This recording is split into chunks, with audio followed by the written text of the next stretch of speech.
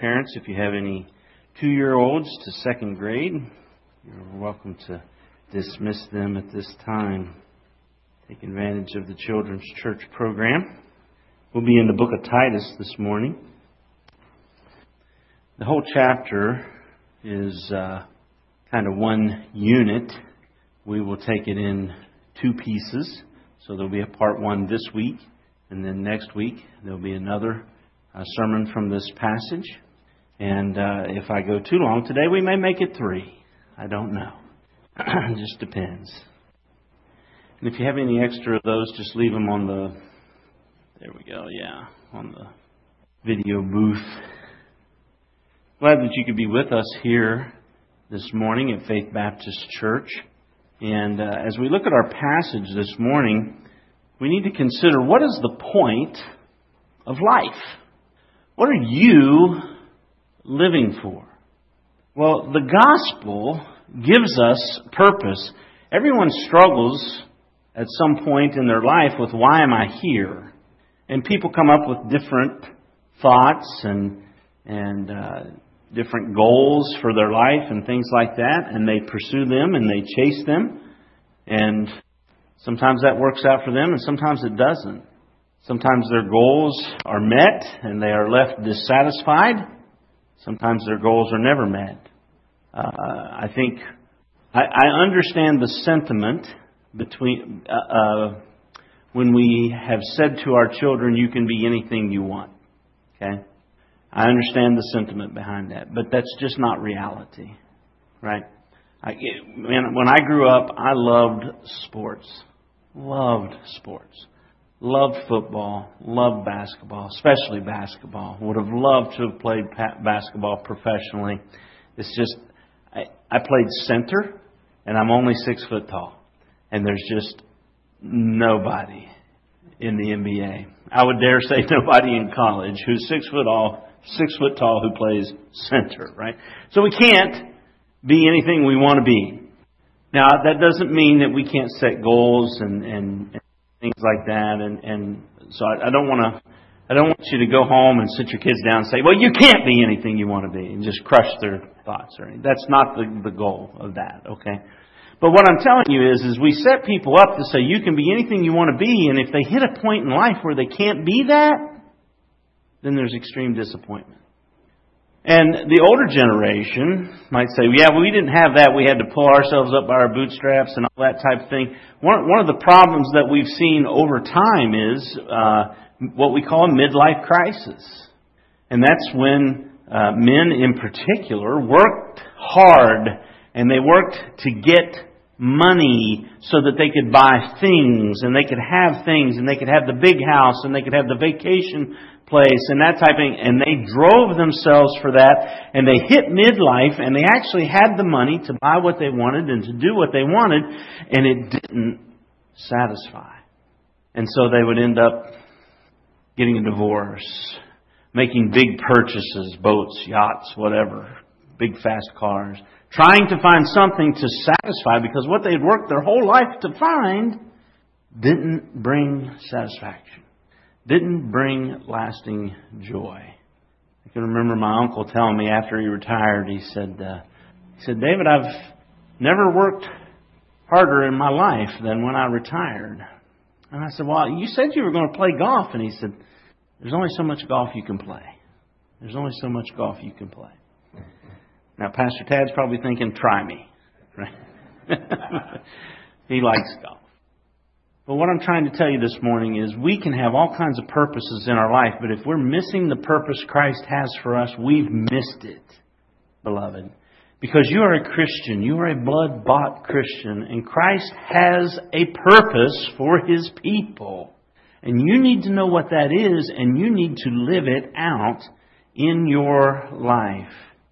And this passage is going to address that. Now, this morning, if you're here and you're not a Christian and you've never trusted Christ as your Savior, then you need to do that.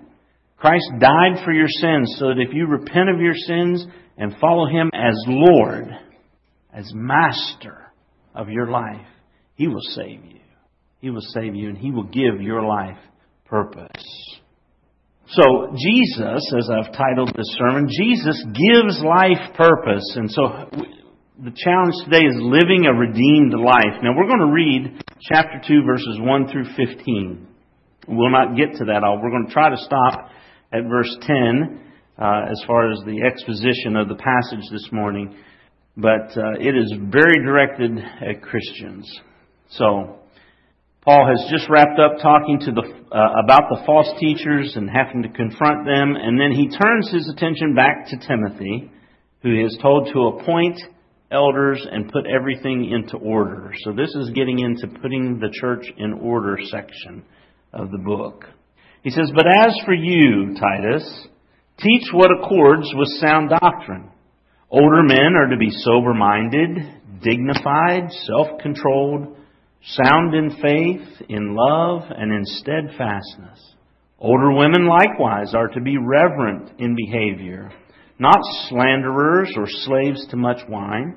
They are to teach what is good, and so train the young women to love their husbands and children, to be self-controlled, pure, working at home, kind, and submissive to their own husbands, that the word of God may not be reviled.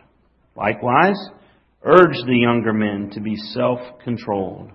Show yourself in all respects to be a model of good works, and in your teaching show integrity, dignity, and sound speech that cannot be condemned, so that an opponent may be put to shame, having nothing evil to say about us. Bondservants are to be submissive to their own masters in everything. They are to be well-pleasing, not argumentative, not pilfering, but showing all good faith, so that in everything they may adorn the doctrine of God our Savior. For," this is the why. Why should we do this? This is where Christ has given purpose. "For the grace of God has appeared, bringing salvation for all people, training us to renounce ungodliness and worldly passions and to live self-controlled, upright, and godly lives in the present age, waiting for our blessed hope, the appearing of the glory of our great God and Savior, Jesus Christ, who gave Himself for us to redeem us from all lawlessness and to purify for Himself a people for His own possession who are zealous for good works. Declare these things, exhort and rebuke with all authority. Let no one disregard you." God's people are to be taught to live godly lives for their Lord. God's people are to be taught to live their lives for the Lord. He says, "But as for you, teach what accords with sound doctrine." So the summary for this passage I put this way: pastors must teach their people to live godly lives because that's Christ's purpose for them. In our passage in Titus today, Paul begins by addressing the different age groups within the church. This is a very church-focused message. And he starts with the older men, and he starts there in verse 2. "Older men are to be sober-minded, dignified, self-controlled, sound in faith, in love, and in steadfastness."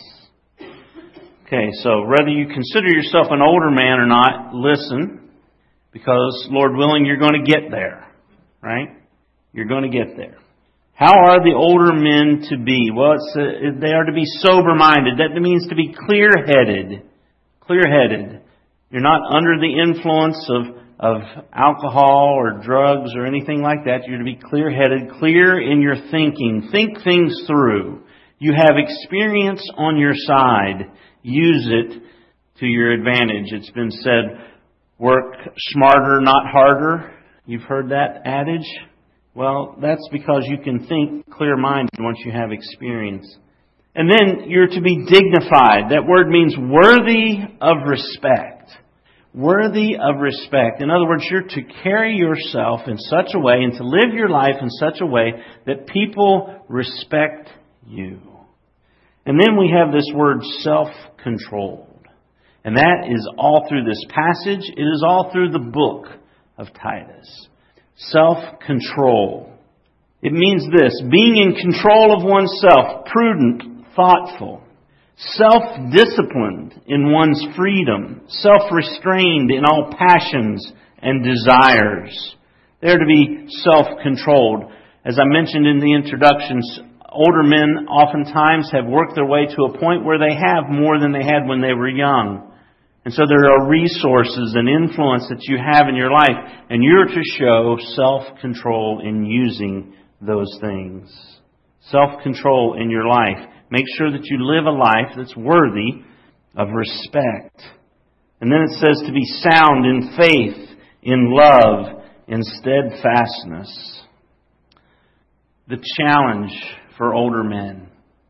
In our later years, men, we have got to the point where we've either met our goals or we missed our goals or things turned out way different than we ever thought they would. Sometimes our lives can be filled with regrets for the things we've done and the things we've said.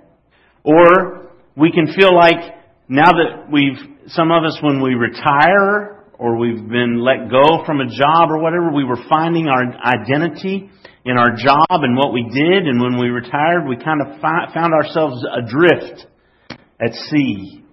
Perhaps there are feelings of despair, and there may be a tendency or a temptation to relax yourself morally.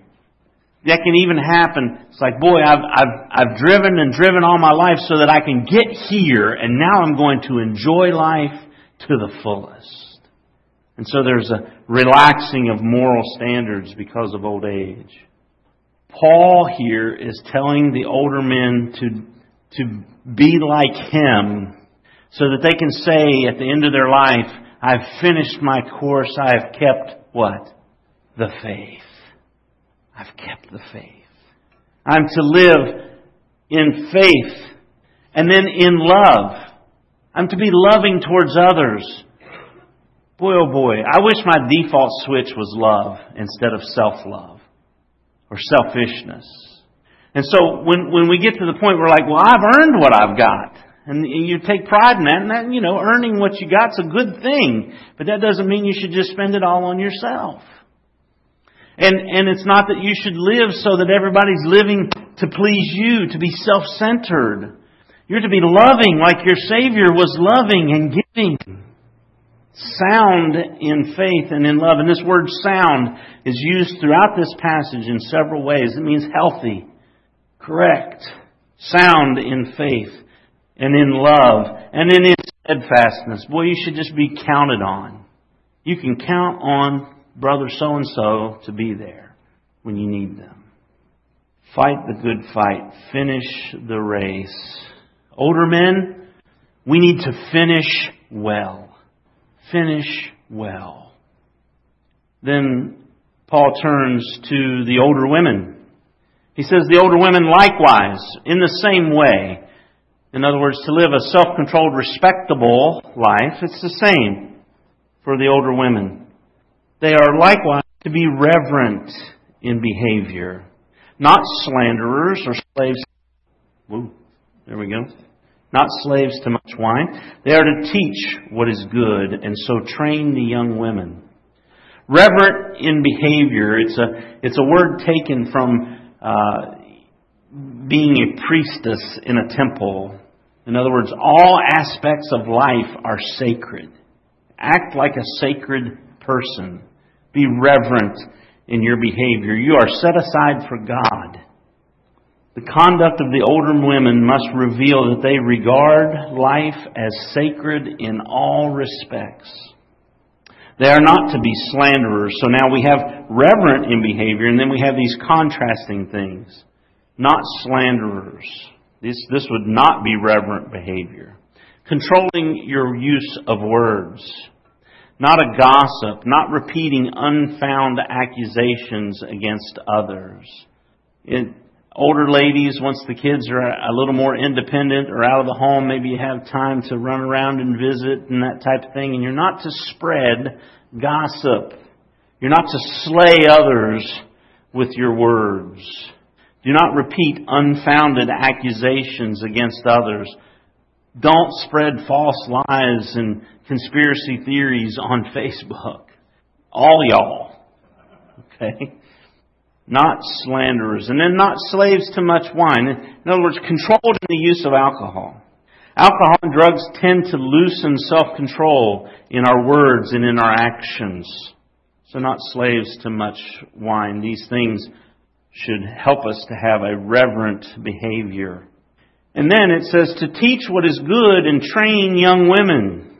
You see, women are to teach by word and by example what it means to live a reverent life. And they are to teach it to the younger women. Older ladies, you don't lose your usefulness when your children are out of the home. Men tend to find their purpose in their careers. Women tend to find their purpose and identity in their children. And when the children are gone, then suddenly there's emptiness. Don't use an empty nest as an opportunity for you to live selfishly. Boy, I've invested in my kids all my life. Now it's my time. Instead of investing so much in your kids, now you're to invest in the younger women. It's God's purpose for you. It takes time. It takes sacrifice. But it is what the Lord desires for you to do. Teaching the younger women how to live a reverent life is the responsibility of the older women, not the pastors. I mean, it only makes sense, right? I mean, if you want to know, if a young lady wants to know how to put up with a stubborn man who thinks he's always right, they need to talk to Kim, not me, right? So, older ladies, you have a wealth of experiential knowledge in life and with the Lord. Invest in the younger ladies. It's God's purpose for you. And so then they are to train the women. So we have here living a redeemed life for the Lord as a young woman. Look at verses 4 and 5. It says, and so train the young women to love their husbands and children, to be self-controlled. There's that word again. Pure, working at home, kind and submissive to their own husbands, that the word of God may not be reviled. The younger women are to be taught to love their husbands and children. You say, well, why do they have to be taught to love their husbands and their children? Well, love is not so much an emotion as it is a verb. It's an action. And sometimes, and men, and I know this is hard for us to swallow, but sometimes your husbands don't act in a way that's very loving. And it takes some effort to love them. And sometimes children behave in such a manner that it makes it hard to love them. Marriage and raising children is not an easy endeavor. And having someone to guide you through is a huge help to the younger ladies. Older ladies can help the younger women to place the proper priorities on their love. Love of husband takes precedent over love of children. You have to prioritize these things. We love God first, love our spouse second, love our children third. Also, loving your child like they're your friend and wanting them to like you is bad parenting. And so we have to understand the boundaries and love like a mother loves. Older ladies can help balance this in the lives of the younger women. But not all women are married, and so these other ones come into play here. To be self-controlled, there's that word again. Control of oneself, thoughtful, disciplined in one's freedom, self-restrained in all passions and desires. Young ladies have passions and desires just like young men. And they are to restrain them. And that is seen as we see in the next word, pure. The word in this context means chaste. It means to keep relationships in their proper place so as not to be accused of sexual infidelity. To be pure. And then it says working at home. Now this is falling back into the married couple, or the married lady. Working at home. Ladies, the responsibility for making a house a home falls to the wife. Okay? It falls to the wife. Now notice, I didn't say that means you have to do the dishes or you have to be the one that does the laundry. And that's a cultural expectation, not what's being focused on here. You're to make a house a home. You're to make it a place that is safe for your children and encouraging for your husband. That's your responsibility. But what about in our day when women can work outside the home and have careers? It's very different than in Paul's day. It's fine for a wife to work outside the home. There's nothing wrong with that. But I would say this, her career must never be a detriment to the home. Her career must never be a detriment to the home. And ladies, if you're working and you get pregnant, don't abort a baby for your career. Don't sacrifice a life for your career. Have the child. Have the child. But beyond that, if work is having an adverse effect on your children or on your marriage and it's getting out of balance, then your priorities are wrong. God, spouse, children, work, priorities of life. You get too focused on work and career, the other things get out of balance. You may have to turn down a promotion in order to have time at home. You may need to quit altogether. And let me say that applies to men as well. Men are to have careers, but if your career is going to get to the point where your family is going to be destroyed, you got to push the brakes. It's your responsibility to provide for your family, but not to provide excess for your family and destroy your family. Family is the priority. So sometimes a career must be scaled back or forfeited. So working at home. And then kind. I remember, well, I still say this. You know, little girls are precious and cute and everything until they get to about, I don't know, it's like the 4th grade. And then it's like they're just demon possessed. They just get mean. They just get mean. And they're mean to one another and they're mean to everybody. And that type of thing. And that lasts through sometime in the future. No, it's seriously, it lasts till about 6th or 7th grade, and then they start to settle in to who they are and that type of thing. But you are to be kind, and you need to be taught to be kind. And why? Why do the older ladies need to teach the younger ladies to be kind? Because there's nobody busier than a young woman with kids in a home. Especially if you throw in a job on top of that. It's just go. And so like she's juggling 15 things and then somebody throws another thing at her and 3 pins fall on the ground and she's liable to uncork. But there's this reminder that ladies are there to be kind. Your response is your responsibility. It's not what happens to you that's important. It's what happens in you that's important. So to be kind in relationships, particularly in the home.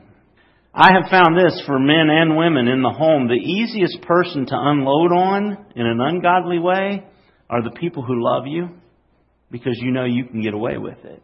That doesn't mean it's right, but that's who you unload on. You can bottle up your frustrations at work or in school, whatever the case may be, and you can come home and you can unload on mom and dad, or you can unload on your husband or on your wife, and they have to take it because they love you. It's not the way it should be. They're to be kind. And the older women should also model this as they teach the younger women, because older folks, men and women, our tendency is to look at the younger generation and say something like this: idiots. We just look down on them and say, well, when I was their age...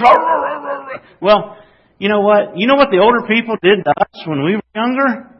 They looked at us and said, boy, idiots, right? I mean, it's just, that's the way life is.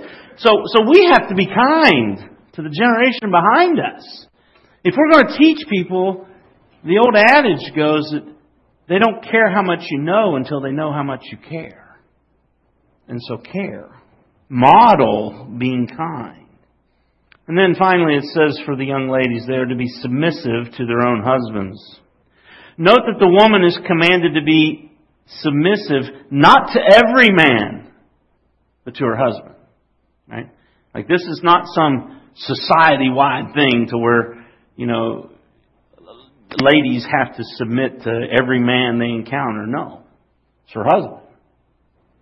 God has set it up. He's got two equals as far as spiritual value and intelligence in the home. And to prevent chaos, He's appointed the man as the head of the home. Somebody has to be the manager, if you will. And so in the Christian home, it's the man. Husbands are not to demand submission, but the wife should kindly allow her husband to lead the home. There's going to be a temptation to manipulate.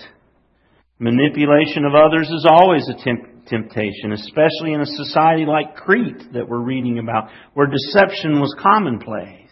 But the Christian woman is not to manipulate her husband to get her way. She's to be submissive. Men are to be sacrificial. Someone said it, I think it might have been C.S. Lewis, the only crown that a man should wear as the king of his home is a crown of thorns. He should live like his Savior, sacrificially for his family. So now Paul wrote this to the Cretians, and society has changed dramatically over the years. Countries where Christianity has had an influence have always improved the treatment of women. God has given these principles here for good. So whether you're married or single, working outside the home or you stay at home as a mom, Christian ladies must use the final purpose statement in verse 5 as their guiding principle. I'm to live my life as a woman in such a way that the Word of God may not be reviled. The underlying Greek word is blaspheme. Younger women are to live their lives in such a manner that the Word of God is not disrespected or blasphemed. Not disrespected or blasphemed. Now we come to the young men. Titus 2:6. Likewise, urge the younger men to be self-controlled. And the ladies are probably like, what? That's it? Like, there was a lot of words used for the younger ladies there. This is it? Self-control? Well, there is another difference. What's the second word of that verse? Urge. It means exhort. This is not teach. This is challenge. Challenge the young men. Exhort the young men to be self-controlled in everything. Titus is told here to urge the younger men, to admonish them in their responsibility to show self-control. Young men in their prime are at the height of their physical prowess. They can beat up the older men. They can blast their inexperienced opinions with bravado. They can indulge their desires and imbibe their pleasures without hardly any physical consequence. I can remember as a young man, as a sinning young man, doing things I ought not do that were hard on my body and wake up the next day and go play basketball. Nowadays, I mow the lawn and I'm sore the next day. Right? So they feel invincible. And there's a reason that 99% of the stupid videos you see feature young men. Right? Hey, watch me do this. And now we have cameras to record all the failures. So young men, focus, think, control yourself. You represent King Jesus. You need to control your behaviors and your impulses accordingly. You're at a stage of your life, young men, where you can do whatever you want to do. Especially the ones that have gotten out of the home, you got your own job. You can do what you want to do. You got some money now. You can do all that your heart desires. And the things that you hated doing, that your parents made you do, you don't have to do them no more. But just because you don't have to do them anymore doesn't mean that you shouldn't do them anymore. Right? You can do whatever you want to do, but you need to show self-control because nobody can tell you what to do. And so you need to lead your homes, young men. Sunday morning church is a Saturday night decision. Make up your mind to be here. Be here on time. Get your family up. Do whatever it takes to get them here. Fix breakfast if you have to. I remember in our home, Mom was a stay-at-home mom, but Sundays was pancakes. Dad made pancakes every Sunday. And I don't know why he did that. I don't know if it was to give Mom a break or just to make sure we got to church on time. I have no idea. Never did ask him. But men, if you have to, get up on Sunday morning, fix breakfast, wake the kids, help them get dressed, do whatever you got to do. Get them to church. It's much easier. Man, there's so much entertainment that can be had. Whether it's the multiplicity of channels and shows that you can watch, social media websites, games, all these things. They're always more fun than doing what you have to do as a man to take care of your family. Show self-control. You can do as much or as little as you want, and nobody can make you do otherwise. Well, Jesus Christ is your King. Serve Him. Control your behavior and your impulses accordingly. You can do it. Now, we turn to the pastors. We won't spend much time here. No, I'm just kidding. For sake of time. Titus 2:7 and 8 says, show yourself in all respects to be a model of good works, and in your teaching show integrity, dignity, and sound speech that cannot be condemned, so that an opponent may be put to shame, having nothing evil to say about us. Pastors of the church are to model good works. Our conduct should be an example for everyone in the church to follow. Now, some have compared a pastor's family and life to living in a fishbowl. Now, and it's typically used in a negative context. And part of the reason for that it's used in a negative context is because oftentimes pastors feel like everybody's watching them, not to come alongside as an example and be a help to them, but to look for failures. Like they're examining us and waiting for us to fail. And so, unfortunately, that's true for some people. They think of the pastor as someone who is holier than thou that needs to be brought down and humbled. But in that case, the problem's with the observer. Or possibly it's the problem of the pastor. If he's presenting himself as perfect and judgy, then he should expect judgment back. But when you understand that we pastors are not perfect, and that we are in need of mercy, grace, and forgiveness just like you, then the fishbowl can be a positive experience. You can learn from us by observing our lives at our best and at our worst, in the good times and the difficult. And hopefully you will observe a life of repentance and faith, a life in which the Spirit produces His fruit in us. Love, joy, peace, patience, kindness, goodness, faithfulness, gentleness, self-control. Those fruits of the Spirit. So pastors are to model the Christian life for you. But then also their teaching. It says, in your teaching show integrity, dignity, and sound speech that cannot be condemned, so that an opponent may be put to shame, having nothing evil to say about us. Our teaching is to be held to a high standard. Integrity means soundness. There's that word again as far as in the Greek, sound. It's to be without corruption, pure doctrine, truthful. It can be examined. Truth doesn't fear a challenge.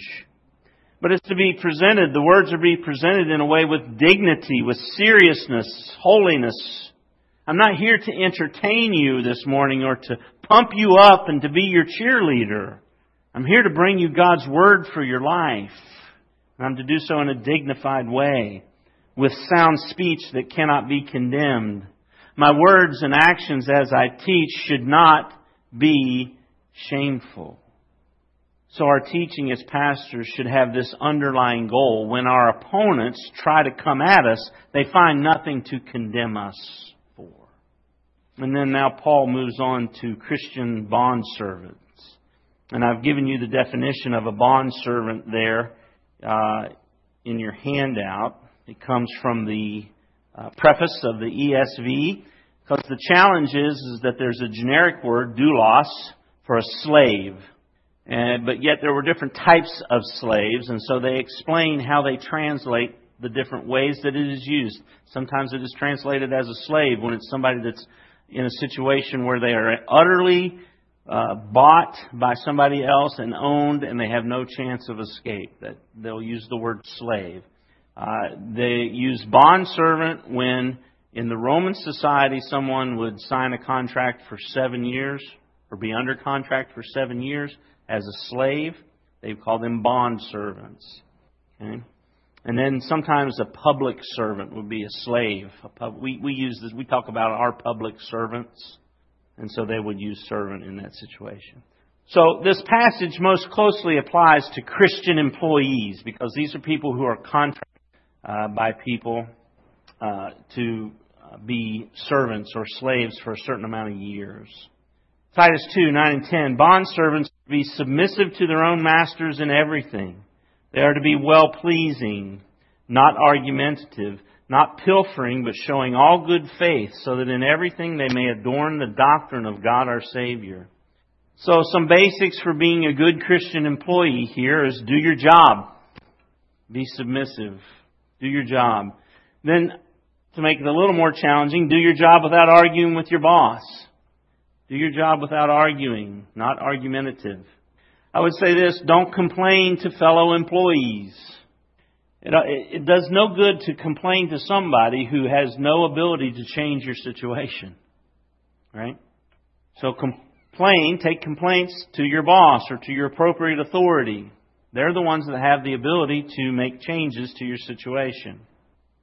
Complaining to fellow employees simply creates a bad work environment. Christians ought not be known for that. Then it says not pilfering. Don't steal from your employer. Whether it's material things or time, don't steal from your employer. Be a trustworthy employee. What does that mean? Well, do your job by the book. It says with all good faith. Don't deceive customers. I know we have some folks here in law enforcement, and so I share with you what I shared with my brother-in-law, who's also in law enforcement, and he's like, "What do you do?" As you know, when I'm arresting bad guys, and I'd say, "Well, do the arrests by the book." The goal is that if the person you arrested goes to prison, gets their life turned around, and they show up at your church some Sunday and they see you, they don't go, "Hey, that guy entrapped me. Like he arrested me unjustly. Or he beat the crap out of me unjustly." Right? You want to do it the right way. And the same way in other areas. If you're dealing with customers and customer service and that type of thing, be truthful with people. Don't just try to get them out of your hair. It's one of the things that irritates me the most. Somebody tells me something I know is not true, and they know it's not true, but they're doing it because they don't want to help me. Don't do that. Right? You don't want the people you interact with in your workplace or as customers or as people you deal with on a job site, you don't want them to show up at church and them be just as surprised as you are that they're there. Right? Represent the Lord well in your workplace. In everything, he says, adorn the doctrine of God our Savior. So even your work is an offering to the Lord. It is to be done in a way that is pleasing to Him. Your conduct in the workplace should look good on the teachings of Christ. You should be the kind of employee that your boss or the person that pays you says, "Well, I'd like to have more of that person." Okay? Now, there are bosses that are unjust and they'll take advantage, right? And I would say this, if you've been contracted to work 40 hours a week, don't be a workaholic and work 60. You're unbalancing your home, right? But you give them a good 40. So pastors must teach their people in word and by example to live godly lives because that's Christ's purpose for them. So beware of any pastor who teaches by word or example that lifestyle prohibited by God are somehow acceptable to God. Let's pull that into this passage. Whether it be drunkenness, sexual immorality, sexual deviancy, abortion, illegal drug use, no-fault divorces, homosexual marriage, cohabitation before marriage, chasing your career dreams over your family, or any other ungodly behavior, run away. Don't listen to that teaching. Because Titus 2, 11 and 12 says this, "For the grace of God has appeared, bringing salvation for all people, training us," God's people, to renounce ungodliness and worldly passions, and to live, there's our word again, self-controlled, upright, and godly lives in the present age. And I'll finish with this. Christ is not a counselor that you only visit when you need help. He's not a doctor that you go and visit and pay attention to when you're hurting. He is the Lord of your life. He's your master. He is your king. And He is to be the Lord of every area of your life. And He is the Lord of every stage of your life. He gives your life purpose. So live your life in a manner that glorifies Christ. You need to live a godly life because that's Christ's purpose for His redeemed people. Live a redeemed life for your Lord. No matter what stage of life you're in or what station of life you're in. Glorify Him. Let's pray. Father, we thank You for the opportunity to come and look in Your Word. I pray, Father, that You will work in the hearts of Your people here to surrender our whole lives to You and to live godly lives, self-controlled lives for Your glory. We ask it in Jesus' name. Amen.